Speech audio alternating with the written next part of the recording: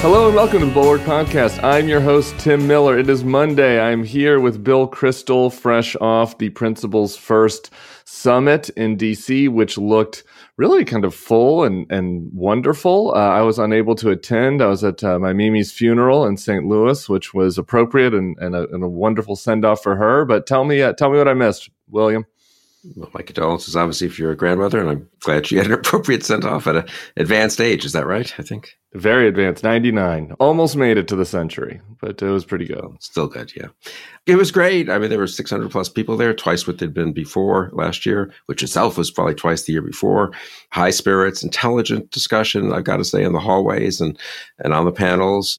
A terrific panel with Sarah, JVL, and AB, which was really excellent. And I think you can watch online at our website, right? Yeah, you can catch it on our YouTube, on the Next YouTube. Level podcast feed. So that was excellent. I had the first panel with Frank Fukuyama and Matt Continetti and Quinn Hillier, and that was actually very good also. It was a generally high-quality discussion. And I'd say what was impressive was there was not a lot of happy talk, but there was not a lot of doom talk either, or fatalism. I mean, people were sober about the challenges ahead. And I thought that was refreshing in this era where when people tend to oscillate between, rah-rah, pretending everything's going to be great.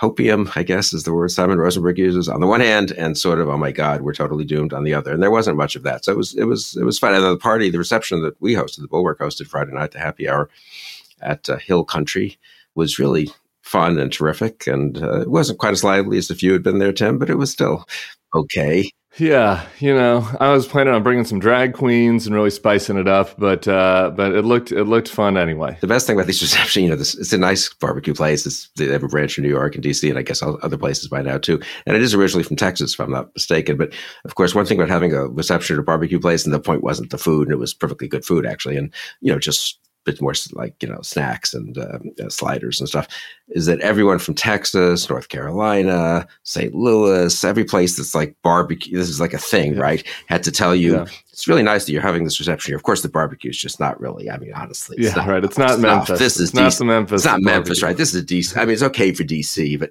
so we had to have a few more barbecue discussions than necessary, but otherwise it was fine. Sometimes we don't have a blending between, let's say, those of us in the principled never Trump space that are pretty pessimistic about the future of the conservative movement, and then those who fit more in the stalwart in the maintaining of the conservative movement. I like having that mingling, and I want to do more of that on this podcast as well in the coming weeks, and invite some of those folks on and kind of maybe hash out some of our differences. It's nice to hash out differences with people that you're directionally on the same side as, but to have maybe differences in the particulars. So, Bill, we have to obviously do a deep dive on South Carolina. You and I are both in a state about John Thune. We'll get to him and Elise Stefanik, and I will continue my one-man quest to keep the Alexander Smirnoff story in the news. But before we do that, I want to have just one little palate cleanser for you, if that's okay. Great. Jonathan Turley, this is your era, right? You and Jonathan have been in green rooms together over the years, yeah, I would assume. Trump super lawyer. Here he is in the Hill this weekend. He has a column about a recent discovery, the criminal history of the great-great-grandfather of Joe Biden, who must literally be Methuselah.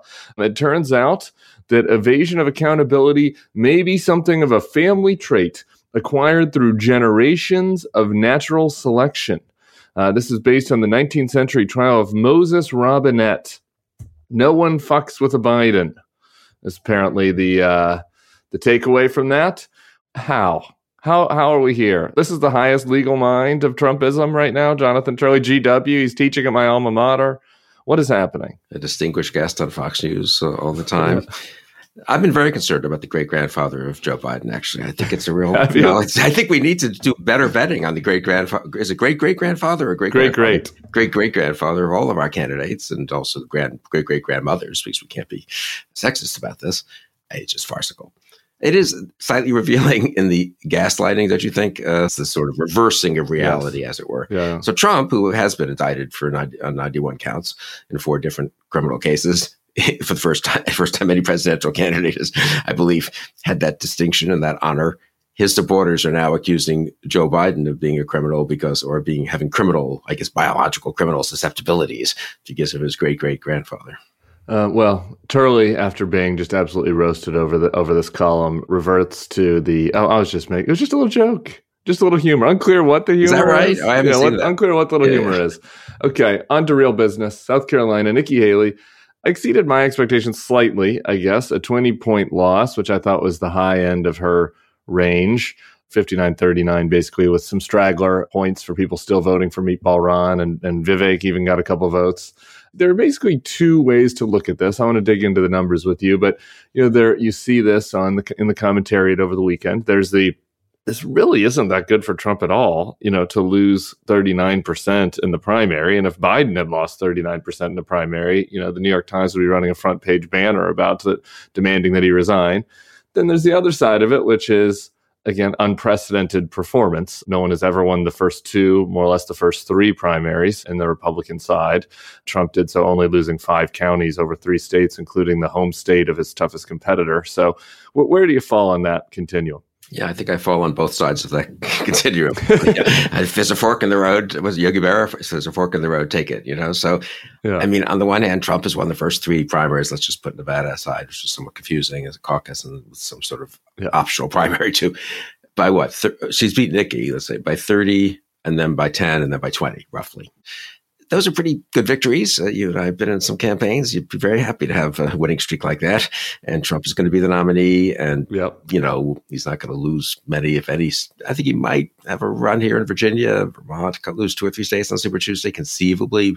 But, he'll win the bulk of them and the bulk of delegates. And I think is on course to clinch the nomination on the 12th with Georgia, or maybe if not quite on the 12th, on the 19th, when there are a bunch of primaries. So that's less than a month away. So cruising to the nomination, you can say, well, of course he was the incumbent, blah, blah, blah. But it wasn't always that obvious that this would be the case, right? A year ago with DeSantis and stuff. So pretty impressive, and bad news for the country that he's so prohibitively dominating these Republican primaries, and of Republican voters in these primaries.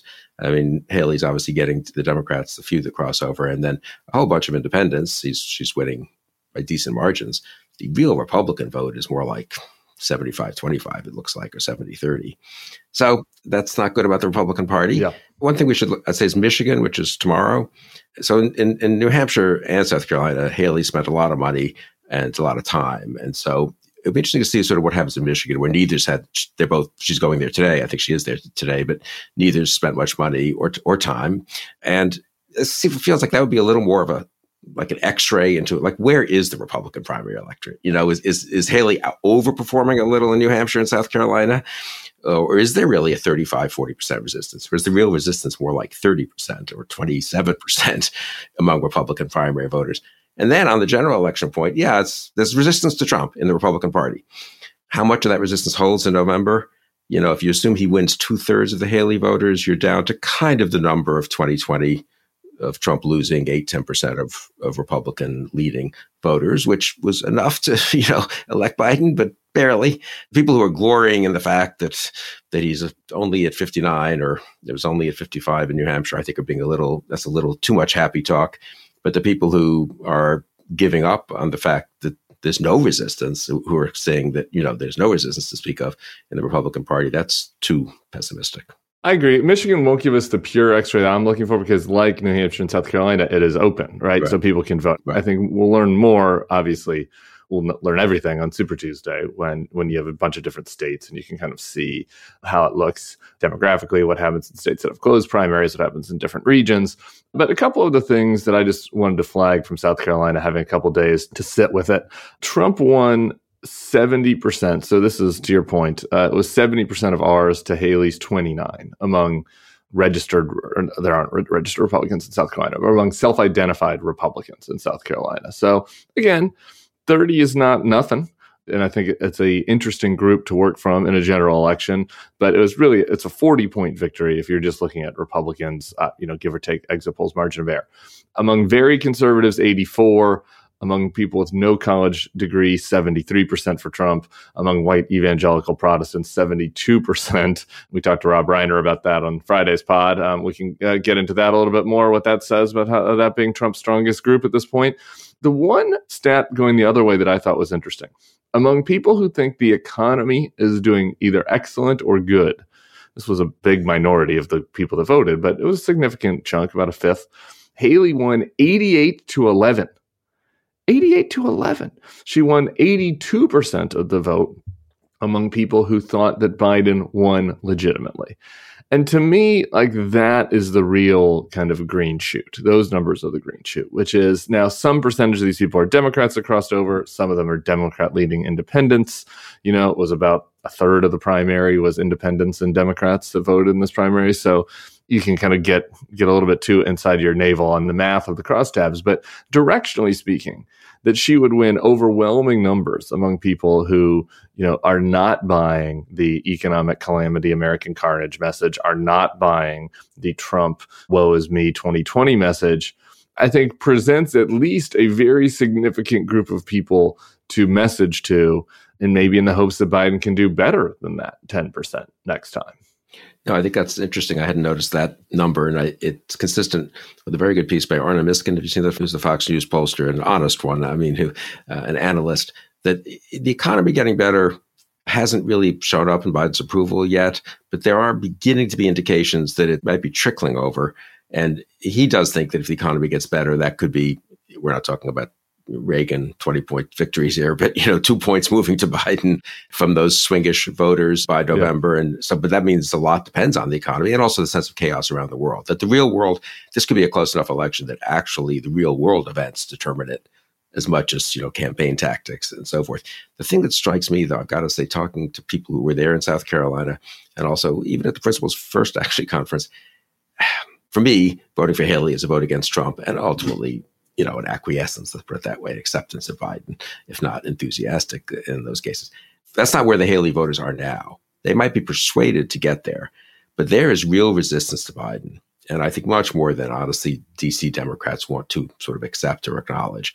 And it raises questions about third parties and so forth, and the willingness of that. The resistance to Trump is greater than the acceptance of Biden at this point. It's always going to be somewhat greater, obviously, among Republican leaners, but the gap there is pretty great. So, I mean, it feels to me like if I were the Biden campaign, I'd be just all over the place talking to Haley voters. And I wouldn't say they're quite doing that.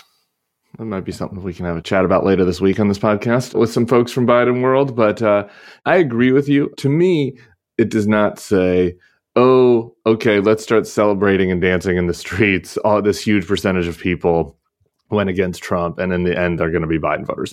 To me, though, the economic number says these are people that are in the reality-based community, right? Like the people that voted for Haley are messageable. I think you're absolutely right that many of them right now are not saying that they're for Biden. You can see this in polling data. But it feels to me like that means they're gettable, right? Like if they are open to receiving the information that the economy is not that bad, and they are open to receiving the information that Donald Trump perpetrated a lie about the 2020 election, and it was a lie that underpinned what happened on January 6th.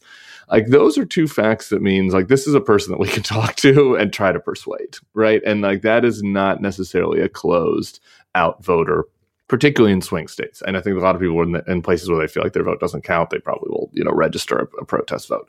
But in swing states, I do think that person is gettable. And, Will Stancil quoted my item on the South Carolina exits, and he said that, he thinks what it means is that voters are basing their views not on what is actually happening in the economy, though I think there's a little bit of that, but on their informational universes, right? Like voters that are getting information from mainstream sources know that the economy is improving, and they know that Trump is a mendacious liar, right? Summing up his point. And those that are not getting that information aren't. But the people that are not getting that information are not really in the gettable universe for Biden anyway. Yeah, interesting. I talked to a couple of reporters who are in South Carolina, and who've been at the Haley speeches and watched the Haley ads more than I have.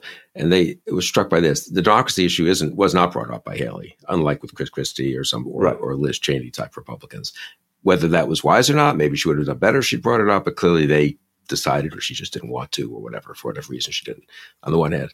Secondly, she really went after Trump's character, and that seemed to resonate. He's just a bad guy. And, it's not even quite the big lie. It's just that he attacks the military. And of course, that for her was particularly important because of her husband. And that seemed to get some pickup, at least in speeches. People, sort of resonated to that. Now, that is a case where you just don't know in the general whether they decide, okay, I don't like his character, but he still was a better president. And third, the foreign policy stuff. I know everyone says no one votes on foreign policy, but the NATO, Ukraine stuff, actually, that was kind of key to her message that last week. And it seems to have picked up some support or seems to have resonated some. So who knows which of those will end up being more important. And this could be tested, obviously, over the next few months. Yeah, and those end up being the key voters. So that's the question about what's next. I mean, the South Carolina thing, the other stat that is just worth noting, I got the circus guys back together for a weekend podcast that we got into a lot of stuff beyond South Carolina, so it's worth listening to if you missed it. And, Heilemann has been down there, and he's talking about how it was sleepy it was. But even still, big turnout. The total vote turnout in the South Carolina primary, Trump got far more votes than anyone has ever gotten. Now, part of that is because it's a two-person race, but people did go, and certain percentage of people did cross over. I mean, not a huge percent Haley did not get McCain 2000 levels of independent and Democrats, right, but she still got, about 30% of the total. And in raw numbers, at that point, you're talking about, it's always dangerous to do quick math on air, but a couple 100,000 people that were not registered Republicans that turned out to vote in South Carolina. So again, sometimes you can mix up, and I made this error analyzing Arizona in the midterms. Sometimes you can mix up, like in 2016, the energy felt so great on both sides, right? And so you're feeling like this turnout is going to be there. Sometimes, like, people turn out to vote who are kind of sick of this, right? And like, signs do not mean voting. Turning out to rallies does not necessarily, you can over assess, right? Like how much all of that means. And I think we've seen now a couple of times that there are a significant number of people that are happy to turn out and vote, both for and against Trump, that are kind of sick of the rigmarole. Yeah, I think you said 2016 when you meant 2020, but about enthusiasm on both sides, right? 2016 was not really. Well, yeah, no, I actually meant 2016 because like the Trump events were fair enough. Okay, yeah. But 2020 is kind of COVID. One other point, I think one number to watch in these polls, Doug Sosnick, the political director in the Clinton White House and a very smart Democratic strategist. Biden was ahead until about October, November, and he thought Biden was in decent shape. And then I think it was the NBC poll in October was the first one to ask this question that he saw. Who do you think was a better president? Whose presidency do you think produced better results? And suddenly Trump was like plus 10 over Biden. And again, it gets to the point that you've made, JVL's made so many times. There's two incumbents. They're not really judging a promise versus a reality. They're judging it as they see it, two realities. One of them might be, they might not have a correct understanding of either reality, but that's what they think they're judging. Right. And that number has stuck. And if Trump has a 10% margin on his presidency delivered better results for me or for the country than Biden's presidency, that's a problem. I think that will be something to watch, which gets back to your point about the economy. If the decent economy, the good economy starts to trickle in and suddenly that gap closes, I think that's good for Biden. If Trump just stays 10% ahead on the kind of evaluate the two presidencies criterion, that's bad. Okay, I'm going grocery shopping after this, and I'm keeping a paper bag next to my desk for these podcasts so I can just breathe into it when you bring up stats like that. Eggs, the price of eggs is way down. Did you see that on Twitter? That was poor Peter Baker of the New York Times. Did you see that? No. I guess he said, and casually, it's God knows, some interview on cable about a weekend, that voters just are still holding inflation against Biden and the price of eggs. He mentioned literally that as the example. And apparently the price, I wouldn't have known this either, honestly, but the price of eggs is now, has plummeted. It's down like, 72% or 40%. It's, from where it was, because it was a kind of very weird thing, the eggs thing. I think there was an actual disease or something that drove the price up, So it's like he's getting just roasted for do you ever look at the prices when you go to the supermarket, Peter? I think Susan is doing the shopping, that family. Let's let Peter off the hook. You have to split up the duties in a household. Peter, I'm sure, is doing plenty of work as well. I will tell you the crawfish index here in Louisiana is a big problem. Paid $12.50 a pound for crawfish this weekend, and people are apoplectic about that. Not that Louisiana is a swing state, and I'm not sure that crawfish prices are going to, adhere to swing voter totals in the upper Midwest, but just something to keep an eye on. Okay, I want to talk about Haley and what now? Because I was thinking about it this weekend, and what she has here is what I would describe as a vampire campaign. Like, she is dead. Effectively, like, the campaign is dead, but she is able to exist among the living, right, and suck the blood from the wounds of one of the two candidates that are likely to win. The big question is Is she going to suck the blood from the right candidate? I think that is the big unknown. I mean, I think there's a lot of encouragement. Some people want Haley to keep going. Obviously, it seems like she's going to keep going through Super Tuesday. One thing that is certainly not true. There's some people out there that are like, she's doing this to strengthen her 2028 hand. That is not true. That is insane. If anything, she's weakening her 2028 hand. The best thing she could have done to strengthen her 2028 hand would have been to endorse Trump immediately, like Ron DeSantis did after Iowa, maybe with a little more verve. And so that is not the reason. So is she contemplating the third party no labels thing? We talked about that a little bit over the weekend. Is she just having fun out there? You know, A.B. Stoddard at the Principles First has the hopium that she's going to actually not endorse Trump and can be useful in carrying this even in a pox on both your houses message is useful, though not as useful as endorsing Biden through November. So what say you about the Haley vampire candidacy? I mean, we don't know, and I suspect she doesn't know. Her rhetoric in the last week was pretty tough. I mean, it would be a little hard to just revert to of course I'm endorsing Trump, you know, after saying that he's really unfit, unacceptable, would damage in fundamental ways the U.S. position in the world. I mean, maybe you can still say Biden's even worse, but I don't know. That rhetoric struck me as the rhetoric of someone backing away from her previous hand raising and saying that she would endorse Trump. Now, whether it's backing away to a very grudging and latent, endorsement, okay, I support Republicans and that's it. And then she goes away for 3 months, 4 months, or really backing away, I'm just staying out of it. I don't know. I do feel much better that some people were worried that helping Haley, and I've been trying to in some modest ways, it would be counterproductive. It would be an on-ramp for people to get back to Trump. I don't buy that. I think it's more of an off-ramp. How much of an off-ramp? We don't know. And an off-ramp to where? We don't know. And I do think that rhetoric was, it was Ron Brownstein who tweeted this, that you listening to Haley's concession speech on Saturday night, he thought, that sounds a little bit like it could be laying the predicate for third party. Biden and Trump are unacceptable. They're way too old. We need next generation. And I don't know. And now I've been very hostile and to no labels and to third parties, but I don't know. Would a Haley third party candidacy take more from Biden or from Trump? She's pretty conservative. Biden could get his voters back at the end by saying, look, she's, very strongly pro-life. She was even pro that IVF, thing. It seemed like that decision. That's the kind of judges she's going to appoint. You kind of backed off that a little bit. She did, but you can't risk Haley. I feel like that would get some of the swingish voters back to Biden, whereas Haley's a comfortable resting ground for, Trump nervous but often acquiescent Republicans. And this will be tested. We'll see polls, I bet, in the next couple of days, testing the three-way with Haley. But I'm less confident than I used to be that all third-party candidates are necessarily bad for Biden. We hashed this around with the circus crew over the weekend, and I've modulated. I was where you were, just on first blush. But just looking at these exits, and if you just think about who Haley does well with, college-educated, urban, suburban, it feels like the demo of a Biden voter, right? Like, thinks the economy's good, thinks 2020 wasn't stolen, doesn't like Trump. Again, not every single person. I'm not saying she takes 100% from Biden, but just that part of it is the part that makes me think that, I don't know, maybe unbalanced Biden. It depends where you think those voters go. And I think in 2024, I mean, I was just thinking of literally my neighbors here in Northern Virginia who are really that demo, And I don't talk to that much about politics, but my vague sense is they were for Biden in 2020. No problem, no question. He was fine. Thank God, he was a moderate Democrat. He was fine. He's a little old, but he was okay. And anyway, it was COVID, so he didn't get out much. And Trump was unacceptable. Those people have talked themselves back into being somewhat Trump accepting and pretty hostile to Biden, and maybe giving them Haley to go to is better than forcing them to Trump. It's a choice between Trump and Biden. Our mantra, I think, has always been, and the Democrats' mantra, and I think it's correct in 2020, you got to force the vote. You got to get the people who dislike them both, who disapprove of them both, to vote, because they will end up voting for Biden. That was true when Trump was the incumbent. I'm a little worried that it isn't as true today.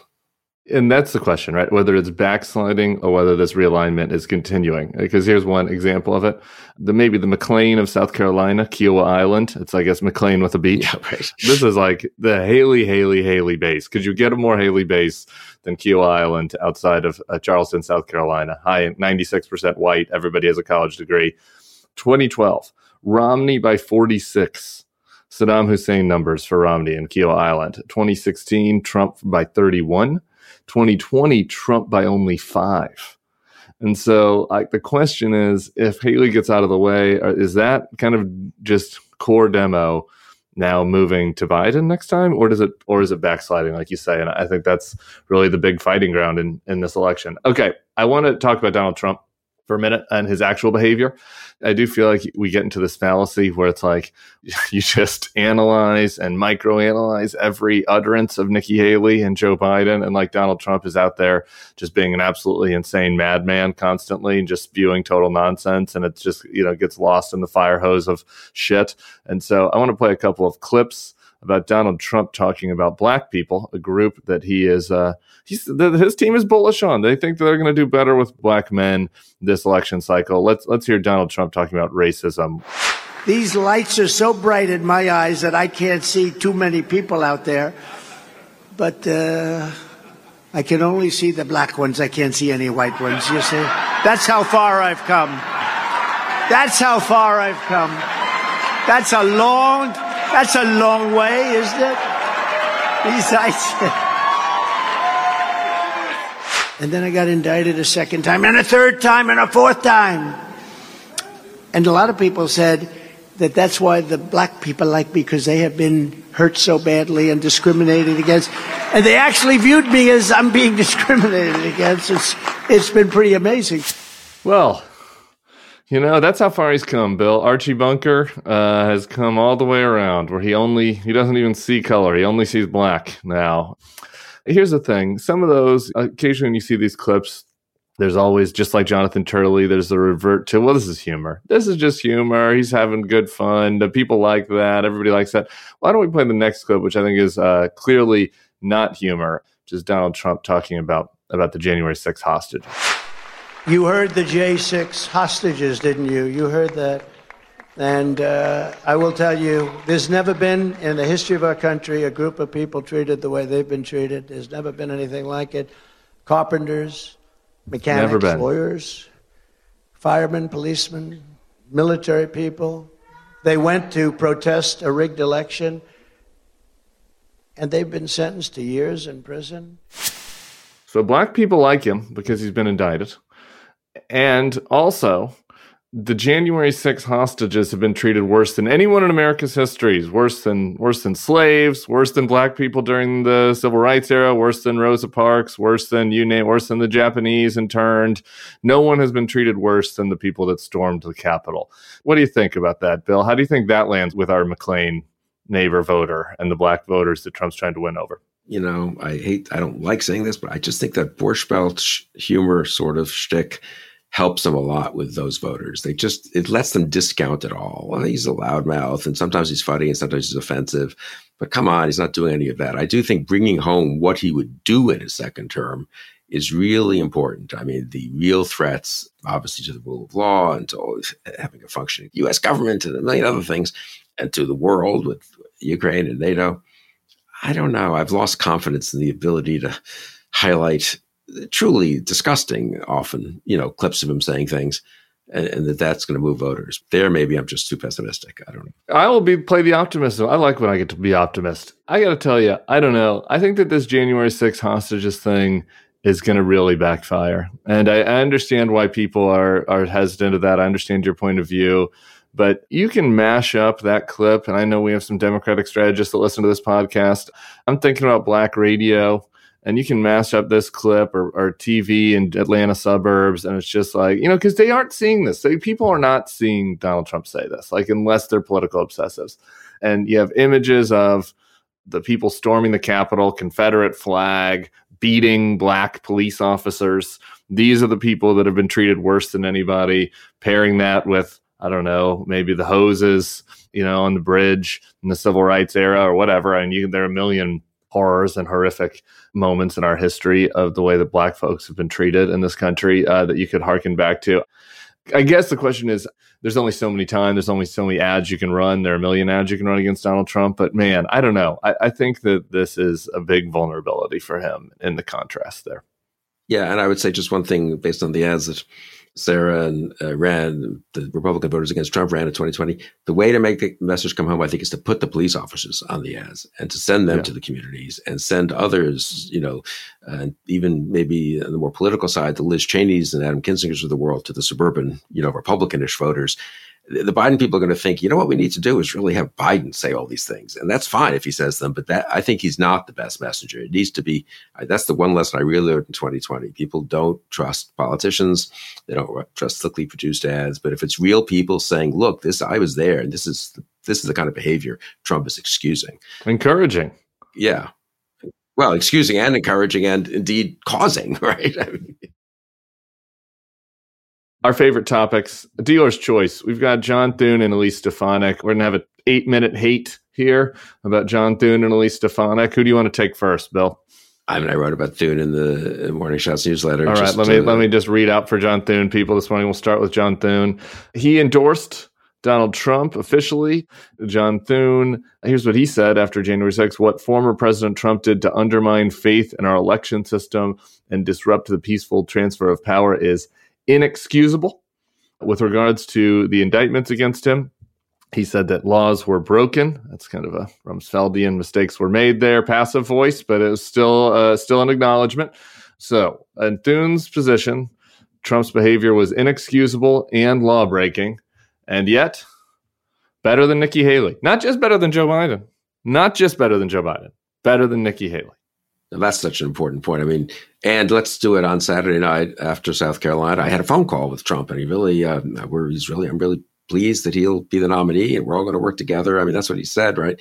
He did it because he's Barrasso and Cornyn, his two establishment competitors to replace McConnell. There'll be a Trumpy competitor too, I suppose, had endorsed Trump a month ago, and he was kind of late to that parade and trying to desperately get Trump not to come down against him, I suppose, in the race.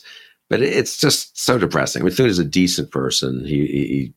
I think a genuinely nice man who knows better. He's been good on some issues, Ukraine and others, but there he is, right? And again, it's one thing to wait till after Super Tuesday, one thing to wait till the majority of the delegates, one thing to wait till your own state votes. That's a sort of slightly more excusable, to use that term, moment to get on that train. Not that I'm excusing it in any case, but one could say at least it's understandable.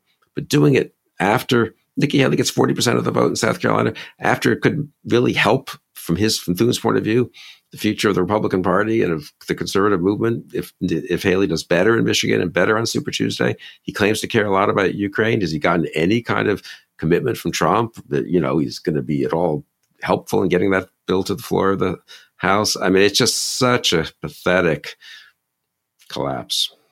Not new for us to see that. Not new, but this is where I will also part ways with you. Is he a decent person? Is he, are we sure? Here's something about John Thune for people that don't know. He got elected again in 2022. He does not face the voters again until 2028. Okay, he can sit in that Senate seat for South Dakota for another 4 years. Who the hell knows what will happen in that time? Who the hell could predict? He is the safest person in all of politics. It takes no courage. So you say, okay, well, but he wants to be Senate Majority Leader. Why? To do what? To actually exert any authority? We haven't seen it so far to date. He wants to be Senate Majority Leader and get just slapped around by Donald Trump. It'd be one thing if he said, okay, this guy is a really savvy guy. That John Thune is a killer, and he's going to do this because he wants to get in there just in case Trump wins. And so in 2025, Thune can really, crack down on him on Ukraine funding or making sure that no insurrectionists get appointed to the cabinet or any of that. Does anybody believe that he would do any of that? Sure, maybe one little thing on the but with any sort of fervor, does he seem like he's up for that fight? Why do you want this job? You want this job because what you hope actually is that Joe Biden wins. That's what John Thune wants. I dropped my phone. I'm so mad. John Thune is hoping that he can endorse Donald Trump and get all the political benefit of that without suffering any of the consequences, and that Joe Biden wins re-election, and that he can trick enough of his colleagues into supporting him to become majority leader or minority leader. It'll probably be majority leader. So he can be majority leader and work in a normal kind of adversarial way with Joe Biden. And that is really hollow and shameful. My hate fire is burning a little harder than you this morning. You kind of got it all out with the pen in the morning shots. I did. That was impressive. I'm with you, but that was good. That was good. Elise Stefanik, my hate is just bubbling. Did you watch her CPAC speech? Have you watched her CPAC speech? Bill, I swear to God, I'm like, I can't. You were tougher. You're younger than I am. You have more resist. You can suffer through. I might give you a heart attack right now. Please, I'm just asking the authorities. If I kill Bill Kristol right now with this audio clip, this was an accidental homicide. I have to be a parent. I cannot go to jail over this. Can we please play Elise Stefanik at CPAC? It's one I witness every single day when I defend President Trump from the deep state. And that is the way Democrats attack our democracy. We saw it with the Russia collusion hoax. Obama spied and then lied. We saw it with how they unconstitutionally rigged the 2020 election. We saw it when the deep state colluded with big tech and used taxpayer dollars to censor the accurate Hunter Biden laptop story. And we see it today as unelected liberals try to unconstitutionally remove Trump from the ballot. Fuck you, Elise Stefanik. Everything was wrong in that until the last line, that there are a couple of people trying to remove Donald Trump from the ballot for attempting an insurrection. Bill, what do you think about that VP audition from Earth 2? I mean, once you start down that path, why not? Once you're somewhat shameless, you just go be totally 100% shameless. Do you think it works, Tim, the VP audition? I think it might. I mean, I think that more important than her shamelessness is, and again, don't get mad at me about this. This is not my opinion. This is just, I'm projecting what is happening in Donald Trump's warped Archie Bunker brain. She's gotten a little bit of a glow up. You can see she's taking much more care of her appearance, which I think is a bigger tell about her desires, frankly, even than her rhetoric, because Donald Trump does want somebody that looks the part. He wants somebody that looks the part. Going to be tough to compete with Katie Britt on that front, and so she's got to be more shameless in her rhetoric to match it. And I think Trump loves that. This is what I'm saying. There was an interesting little factoid. It was Maria Bartiromo was on Fox, and she was interviewing somebody that some advisor of Trump. I can't keep them all straight. And she was like, every time I talk to President Trump, I'm like, what are you doing to try to secure the election better this time than last time? He doesn't have any answers. The reason why he doesn't have any answers is because he knows it was bullshit. He knows he's bullshit. It's a show. Like Maria has bought Trump's whole farcical, Trump doesn't need to come up with any policy solutions to solve something that he knows that he made up. Okay. And so Trump, when you're a liar like that and you've created this whole false alternative reality, I think about how satisfying it must be to have a Harvard educated, Congress, mainstream Republican go up on stage and not only participate in your lie, but kind of add new layers to it and be like, ooh, it's really the Democrats that are, undermining democracy. And Obama was spying on him and all of this just total nonsense. So I think that flatters him about as much as you could flatter him, I guess, maybe besides complimenting his sexual prowess or something like that.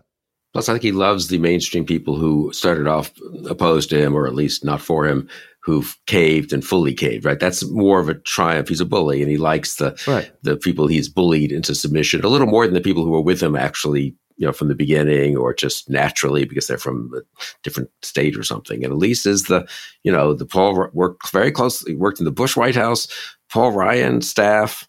Worked for the Foreign Policy Initiative, which I chaired for a year or two, which was Worked on the autopsy with me. Yeah, with you on the autopsy, right? In 2013, right? 2013, 14. Yeah. I mean, she was totally on the, if I can put it that way, the other side. And so the capitulation, the submission is more satisfying for Trump. I agree with that. And you saw it with Lindsey Graham. Yeah. I should have had that audio pulled up. Did you see that after the South Carolina victory speech? He loves to humiliate Lindsey. He kind of does this pretend, I'm being nice. Lindsey, he doesn't have to mention Lindsey on the speech. He's like, anytime I need to get in good with the Democrats, I just call Lindsey because he's such a liberal. And we love Lindsey because he does that. And the crowd's booing Lindsey. Trump loves that, right? It's I've won him over and I get to humiliate him. Just one last thing. Archie Bunker, you've mentioned a couple of times. It's a little unfair to Archie Bunker. Archie Bunker is the whole point of the show I'm old enough to remember watching it. He seems like a bigot, and he is a bigot. That's how he's brought up, and that's what he is. But he learns not to be less bigoted in a funny way. That's kind of the point. The education of Archie Bunker is the dramatic narrative, the arc of the show. And Norman Lear famously didn't realize Archie Bunker was going to be like a popular character, as people like that kind of Queens, snatch of reality. But then they also like the fact that he, at the end of the day, at the end of most episodes at least, sort of backs off, learns a bit of a lesson that he shouldn't quite have these vulgar views as much as he does. Anyway, so I feel like you're just being a little unfair to Archie there. I apologize. Trump really is Carol. As you said to me earlier. Are we sure John Thune has good character? If only Donald Trump were Archie Bunker, the country would be in better shape. But he's not, of course. He's a true demagogue who's surrounded himself by authoritarians and really is willing to play that out. There's a couple of good articles the last few weeks on that, and what the heritage plans would really do to the intelligence community, to the Justice Department, to defense. Topic for another day, but it's alarming. Yeah, no, this will be a topic that we spend a lot of time on once Trump has officially won this nomination here in a couple of weeks. But that is exactly right and a good correction. Okay, my final thought before I let you go, I'm giving everybody constant updates on what's happening with Alexander Smirnov. He has been rearrested by a different judge in California because the government won appeal where they were making the case that there's a fear that he would flee given his associations with foreign intelligence agencies, Russians, Israelis. Flashback that I'd missed. Jason Smith, who's a committee chair in the House, had sent a tweet a couple of months ago saying, "Smoking gun, the D-1023 form showing proof that Joe and Hunter Biden were involved in the $5 million bribery scheme with a Burisma executive has been released." There we go. Yet another Republican that's even not in the Jim Comer world, that's kind of supposedly, I think he's the appropriations chair, so presumably somebody's supposed to be responsible, talking about this be a smoking gun. Bill, I know your obsession with this is maybe not at my levels, though I'm trying to win everyone over on this. My final question for you is, I think another thing besides the stakes of the election that is really important over the next few months is monitoring the foreign interference side of things.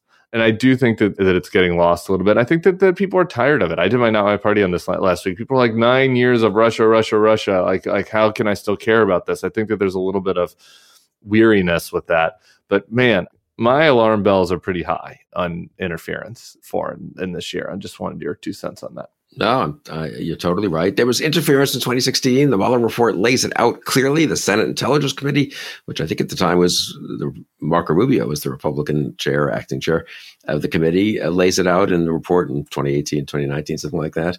The Russia hoax was not a hoax, but Trump has gaslit that one, right? I mean, people they're either tired. It is what people say and about how authoritarian lies work. They don't really convince you of the opposite. They make it such a confusing mix of everything. I mean, it's what Bannon says, right? Flood the zone with shit. I mean, and then who knows, but I'm tired of it. And it wasn't quite what they said. And they never really, the Mueller thing didn't prove anything. And so it's all fake. The degree of success he's had in that, when it was absolutely 100% clear on the surface, public, that Trump encouraged Russia to collude, to interfere in the election, that Russia did, that they released the stuff on, the day of the tape, the Bush tape, that they released the emails that afternoon, right? I mean, to try to step on that story. I mean, it's just 100% clear that there was Russia collusion, and there's going to be, I worry very much there's going to be again, and I worry incidentally that Putin, he says, I kind of just prefer Biden. It's ludicrous. And I don't know if he has some control over events in the world.